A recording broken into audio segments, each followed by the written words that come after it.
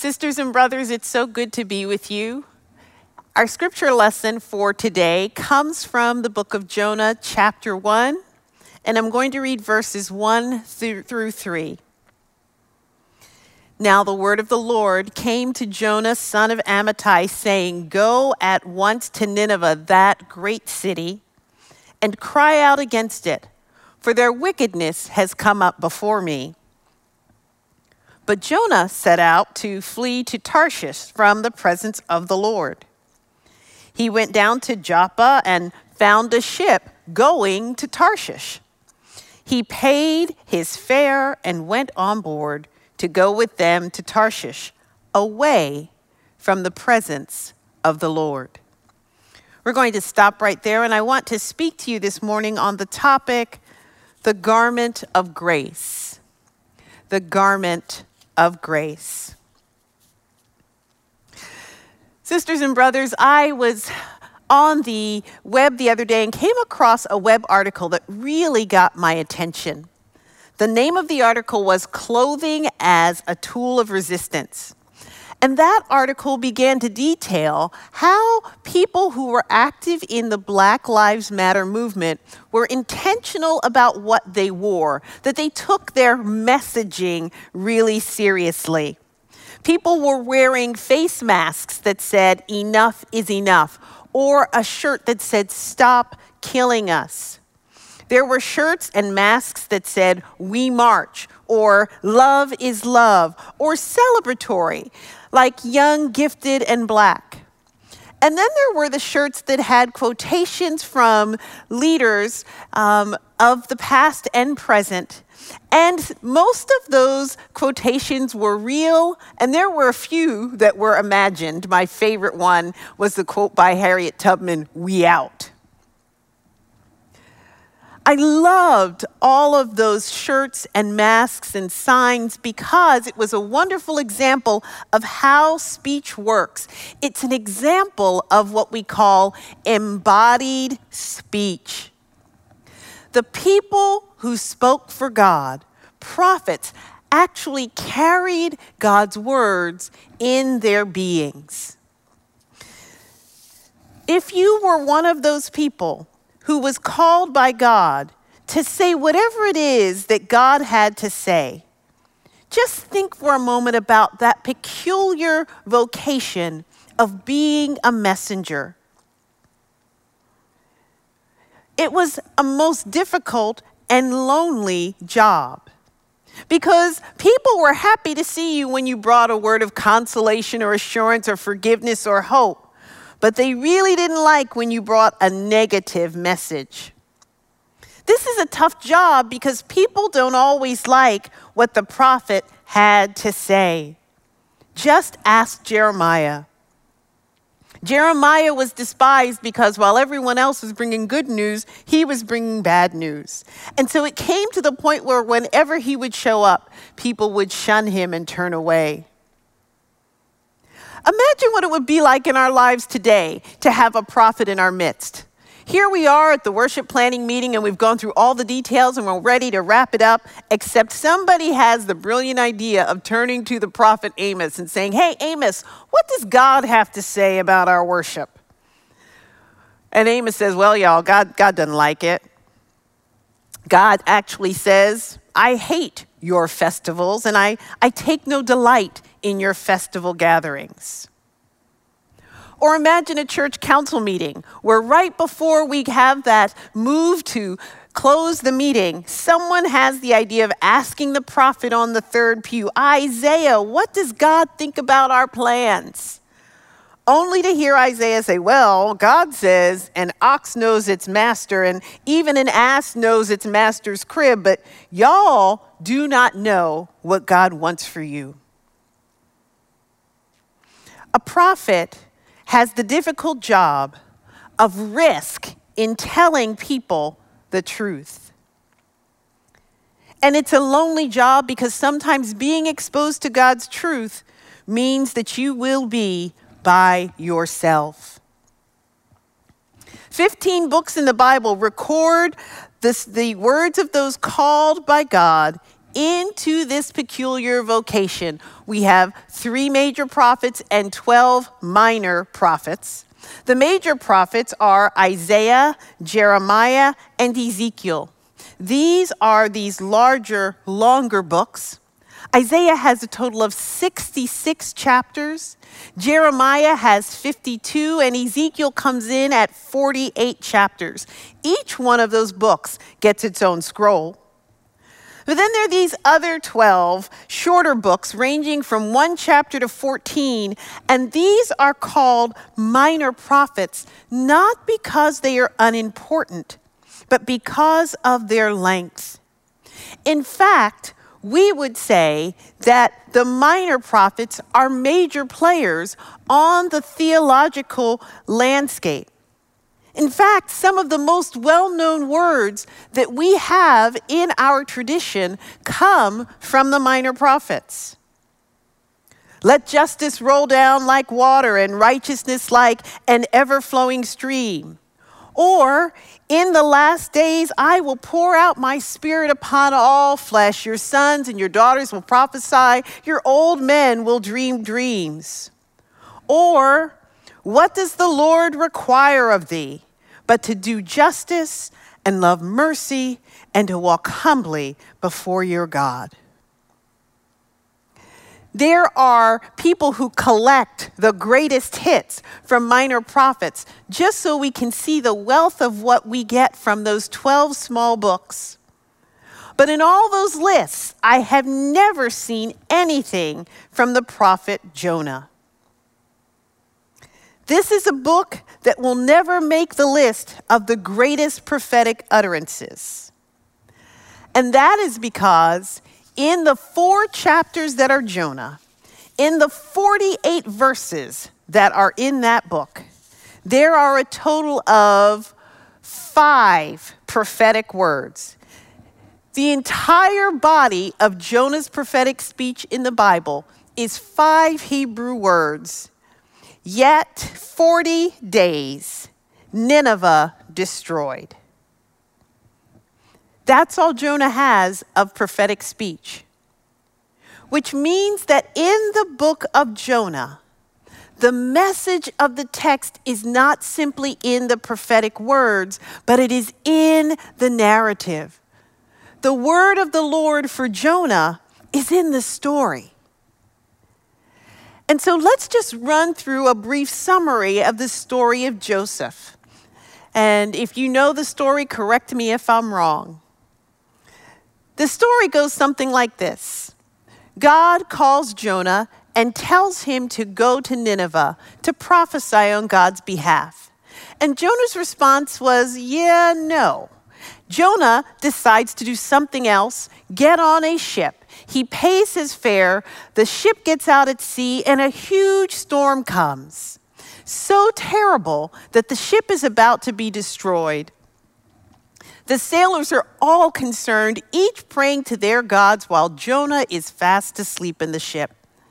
When it's discovered that he's asleep, they wake him up and tell him he needs to pray. And in their conversation, it becomes evident that the reason they are at risk is because of Jonah. Jonah confesses and says, yeah, I'm trying to escape the presence of the Lord. And the only way to stop this is to throw me overboard. After everything else that can be done, the sailors do in fact throw Jonah overboard. Jonah falls into the sea, and God sends a great fish. Tradition calls it a whale, a great fish that swallows him, and he is inside that fish for 3 days and for 3 nights. While Jonah's inside the fish, he prays. And after 3 days, the fish vomits him up on the shore. And God says to Jonah, are you ready to go to Nineveh now? And Jonah goes.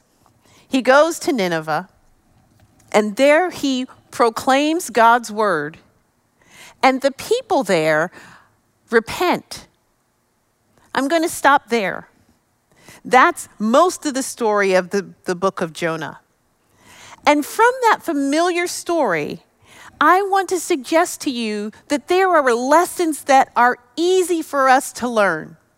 That from that story, we can take 3 lessons and 1 question. So let's just find the points that are right there in the story for us.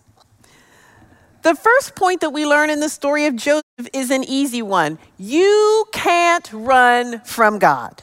You cannot hide from God. Jonah should have read Psalm 139. Whither shall I go from your spirit? Where shall I flee from your presence? If I go to the heavens, you're there. If I go to the depths, you're there. There is nowhere in this story that Jonah goes that God is not. From the place that he starts, to the ship, to the sea, to the fish, to the beach, to Nineveh. The text is trying to make this clear to us when it says in the beginning, Jonah tries to go from the presence of God. That is the craziest thing that anyone who knows God would ever hear. How does one go from the presence of God? Hear how crazy it is to think that you can go from the presence of God. And think then about how many times in our minds we actually think we are somewhere God is not. Think about all of the people who have this terrible interior struggle and agony, and think no one understands their pain, that no one else knows what they feel. God is there. Those of us who have these secrets in our family, these lies that we tell ourselves, we think we're living under the radar. God is there. And I say that not in judgment, but in invitation. Some of us hide from God because we are ashamed. And what we need to understand is that God is already there. The jig is up. There's no room for shame. Only room for relationship and for hope. The prophet Ezekiel has this really lovely image at the beginning of the book in his call narrative where he describes the throne of God, if you will. And one of the crazy images that Ezekiel gives us is a being that has 4 faces, that is simultaneously facing in all 4 directions.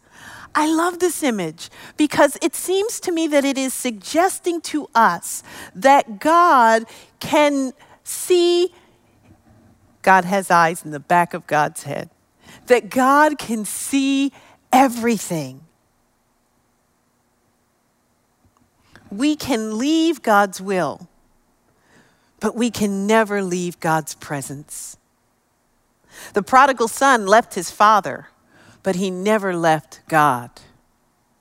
Ruth left her home and her identity and her people, but she never left God. Some of us are struggling with being separated from loved ones because of COVID-19. Dear ones who are in assisted living that we can't see, family in hospitals that we can't see, relatives that we can't get to, away from us, but never from the presence of God. God sees in all directions, and so all of us at the same time are under God's watchful gaze. Jonah reminds us, you can run, but you cannot hide from God.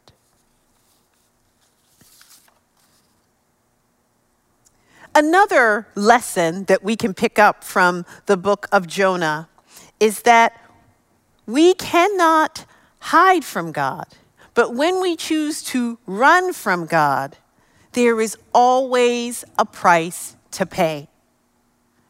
I love the fact that the story makes the point of giving the detail that Jonah paid a fare to get on the ship. That's not the only cost that he incurred. When Jonah knowingly walks away from what God wants him to do, I would argue that he pays with the price of his legacy. Hear me now. Jonah ben Amittai. Jonah means dove, ben Amittai, son of truth. Jonah is a prophet who is mentioned in another part of the Bible. And in Kings, he is portrayed as a known and established prophet, someone who arguably had a good reputation, someone with name recognition. If he were on Instagram, he would be someone with a number of followers. Jonah has that recognition in Kings. But because of what happens in this story, for the rest of his life, he's known as the guy who got swallowed by the fish. It's funny to me how people will remember our scandals more than they remember our successes. God will forgive us, but some of us will carry a legacy of scandal that does not represent all of what we did for God. Because of that moment, we said no. There is a price to pay for walking away from God's presence. The third point we can take from this story is that God's mercy is greater than our sin. God's mercy is greater than our sin. Now, I want you to think about this for a moment, because we say this and we say phrases like this all the time about the greatness, the vastness of God's mercy. But most of the time when we're talking about it, we're thinking about ourselves. We're thinking about all of the ways in which God's grace has covered us and kept us and preserved us. And when we're feeling particularly generous, we might be thinking about how God's grace covers our family, how God's grace covers our church, how God's grace covers us.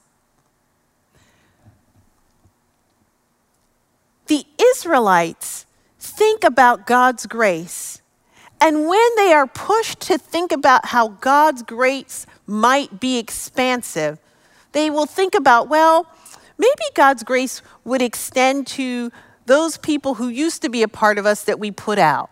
The Moabites, we'll bring Ruth in, and we've got the Edomites and the Moabites, the Edomites, the Ammonites. We'll bring them all in because they used to be a part of us anyway. Or we're related to them somehow, or we know them somehow. But if God's mercy and grace is greater than our sin, then God's mercy is greater than God's mercy is greater than us. In order for God's grace to be truly boundless, it has to reach out to more than just us. Which is why God sends Jonah to Nineveh. God is inviting Jonah to extend an invitation for redemption, for restoration to the enemy. God wants Jonah to go to the people who destroyed them. God is sending Jonah to the people who oppressed them. Nineveh, the capital city, would have been a word that represented the man. It would have been a word like Pharaoh or Babylon, a word that all by itself embodied the forces of oppression.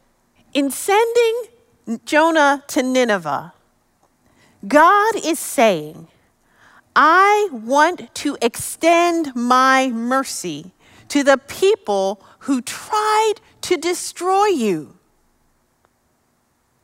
And when you understand what God was calling Jonah to do, perhaps now you can understand why Jonah didn't do it. Brothers and sisters, this is difficult because the fact of the matter is we are a people who have experienced chronic trauma in this country. We are people who know what it is like to have been enslaved, marginalized, robbed, gypped, had our humanity stripped away from us, excluded from opportunity, denigrated, unrightly imprisoned. We have experienced a whole lot of trauma. And in some very peculiar ways, the prophetic language of God's judgment and God's justice has found its way into our revenge fantasy. Stay with me here. When we hear the words about God coming to do justice and execute mercy, we, like the Israelites, hear that and rejoice in knowing that God is going to get the people who have been so bad to us. And then God comes along and wants to change the tune. We have in our roots this understanding that one day our enemies are going to get theirs. One of my favorite Negro spirituals is, I got shoes. I got shoes, you got shoes, all God's children got shoes. When I get to heaven, gonna put on my shoes and walk all over God's heaven. Heaven, heaven. Everybody talking about heaven ain't going there. That was our ancestors' way of singing a song about God's goodness and also condemning their masters to hell. This language of God's justice feeds something in us that wants to get revenge against those who have done us wrong. That's why Jonah ran. Even though he knew he couldn't escape God, I think Jonah just walked away as a form of protest. He was protesting what God was asking him to do. And maybe he was hoping that God would pull a Mordecai Esther on him. Remember that time when Mordecai says to Esther, if you don't go, God will send another. Maybe Jonah was hoping God would send another. But God said, no, Jonah, you are going to go. How can you claim to be somebody who knows me and try to ignore this about me? How can we claim to know a God who is full of mercy and grace and then act like all of a sudden we have run out of God's mercy and grace? How many of you find yourselves in a relationship with somebody and you have to do a little truth-telling to yourself? You knew she cursed like a sailor before you married her. That's what got your attention. So don't turn around now and try to make her into something else. You knew he was a flirt when you met him. That's how he got you. So don't turn around and try to change the narrative. God is saying to us, you knew I couldn't hold back my mercy because that's how I found you. My mercy, my grace extended to you. My mercy, my compassion that saved you will not stop with you. God's mercy wants the best for everyone, even Nineveh.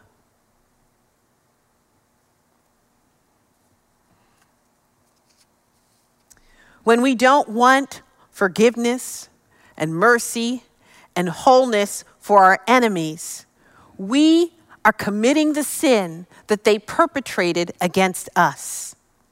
When we decide that our enemies are not worthy of God's mercy, we are robbing them of their humanity in the same way that they denied it to us.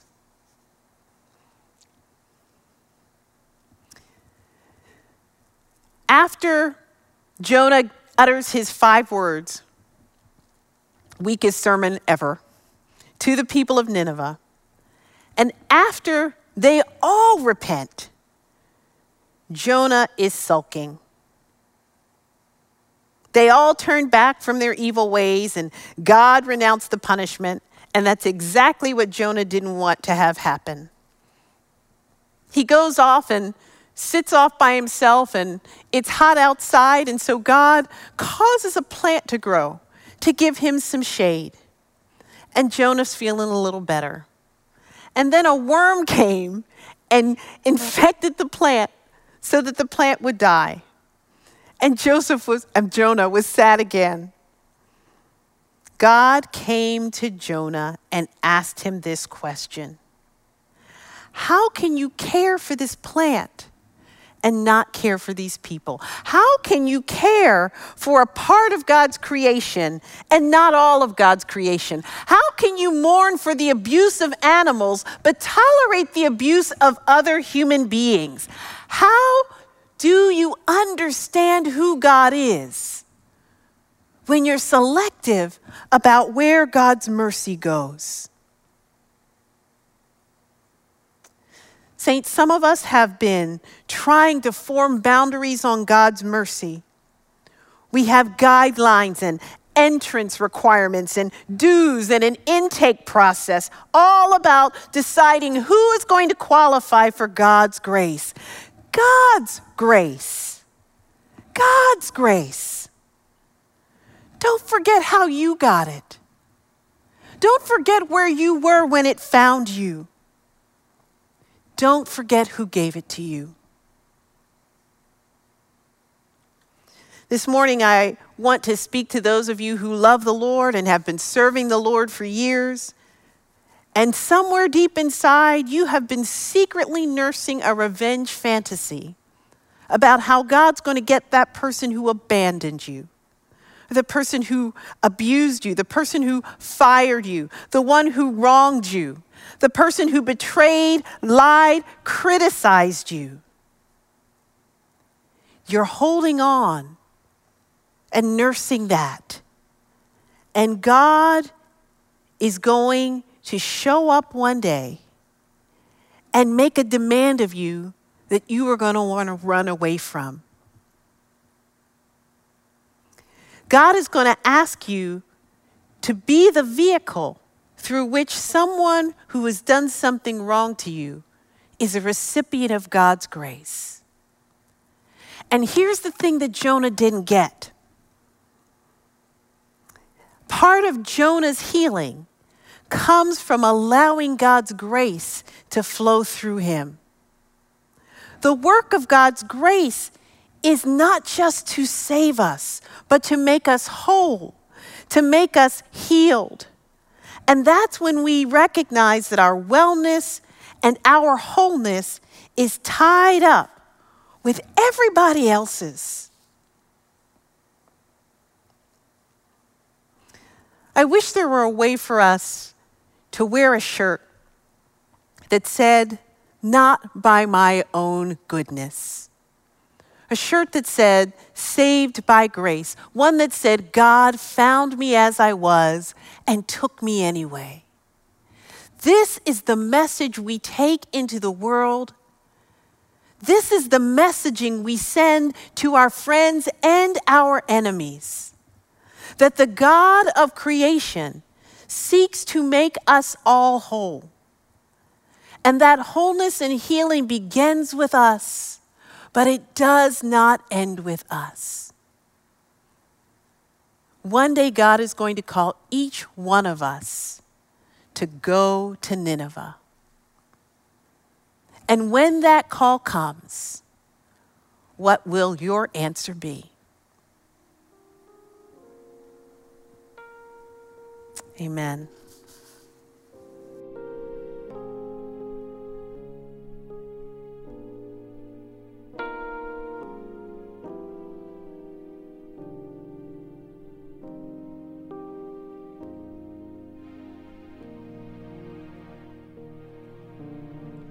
When you read over the life of Jesus in the Gospels, you'll find that one of the most common things Jesus does is enter someone's house and sit at a table and eat.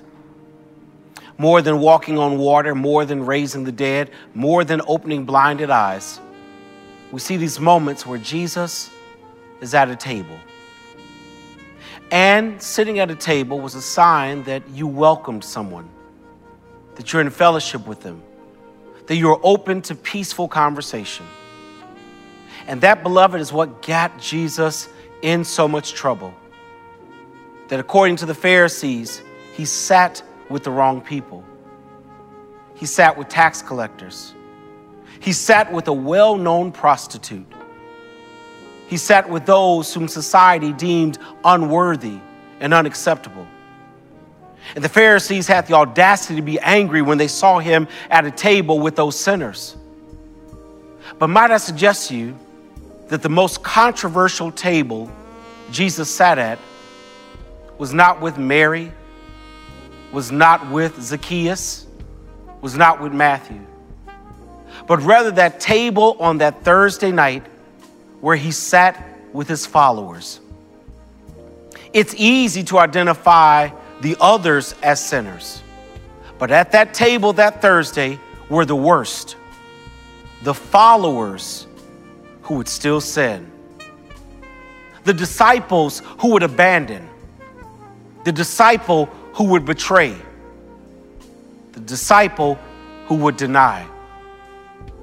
That table and this table reminds us that being a disciple does not grant us immunity from failing the Lord, but it's a reminder of the grace of God, that even when we abandon, when we betray, when we deny, there's still a table set before us where God welcomes us through the blood of Jesus to receive what we could never do for ourselves, the forgiveness of our abandonment, our betrayal, and our denial. So on the night Jesus was betrayed, on the night he was abandoned, on the night he was denied, he took bread and broke it. And he gave it to them and said, "Now take and eat, for this represents my body, which is broken for you." Likewise, as the disciples who abandon, betray, and deny, let us break bread and eat together.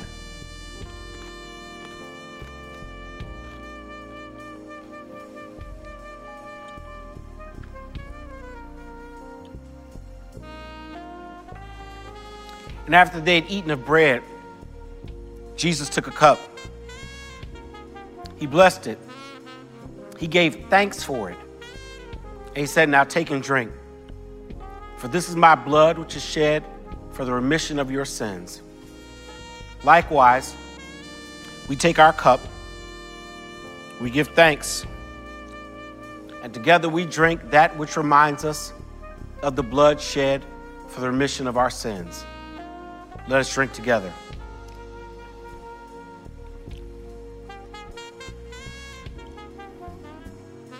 Would you bow in prayer with me?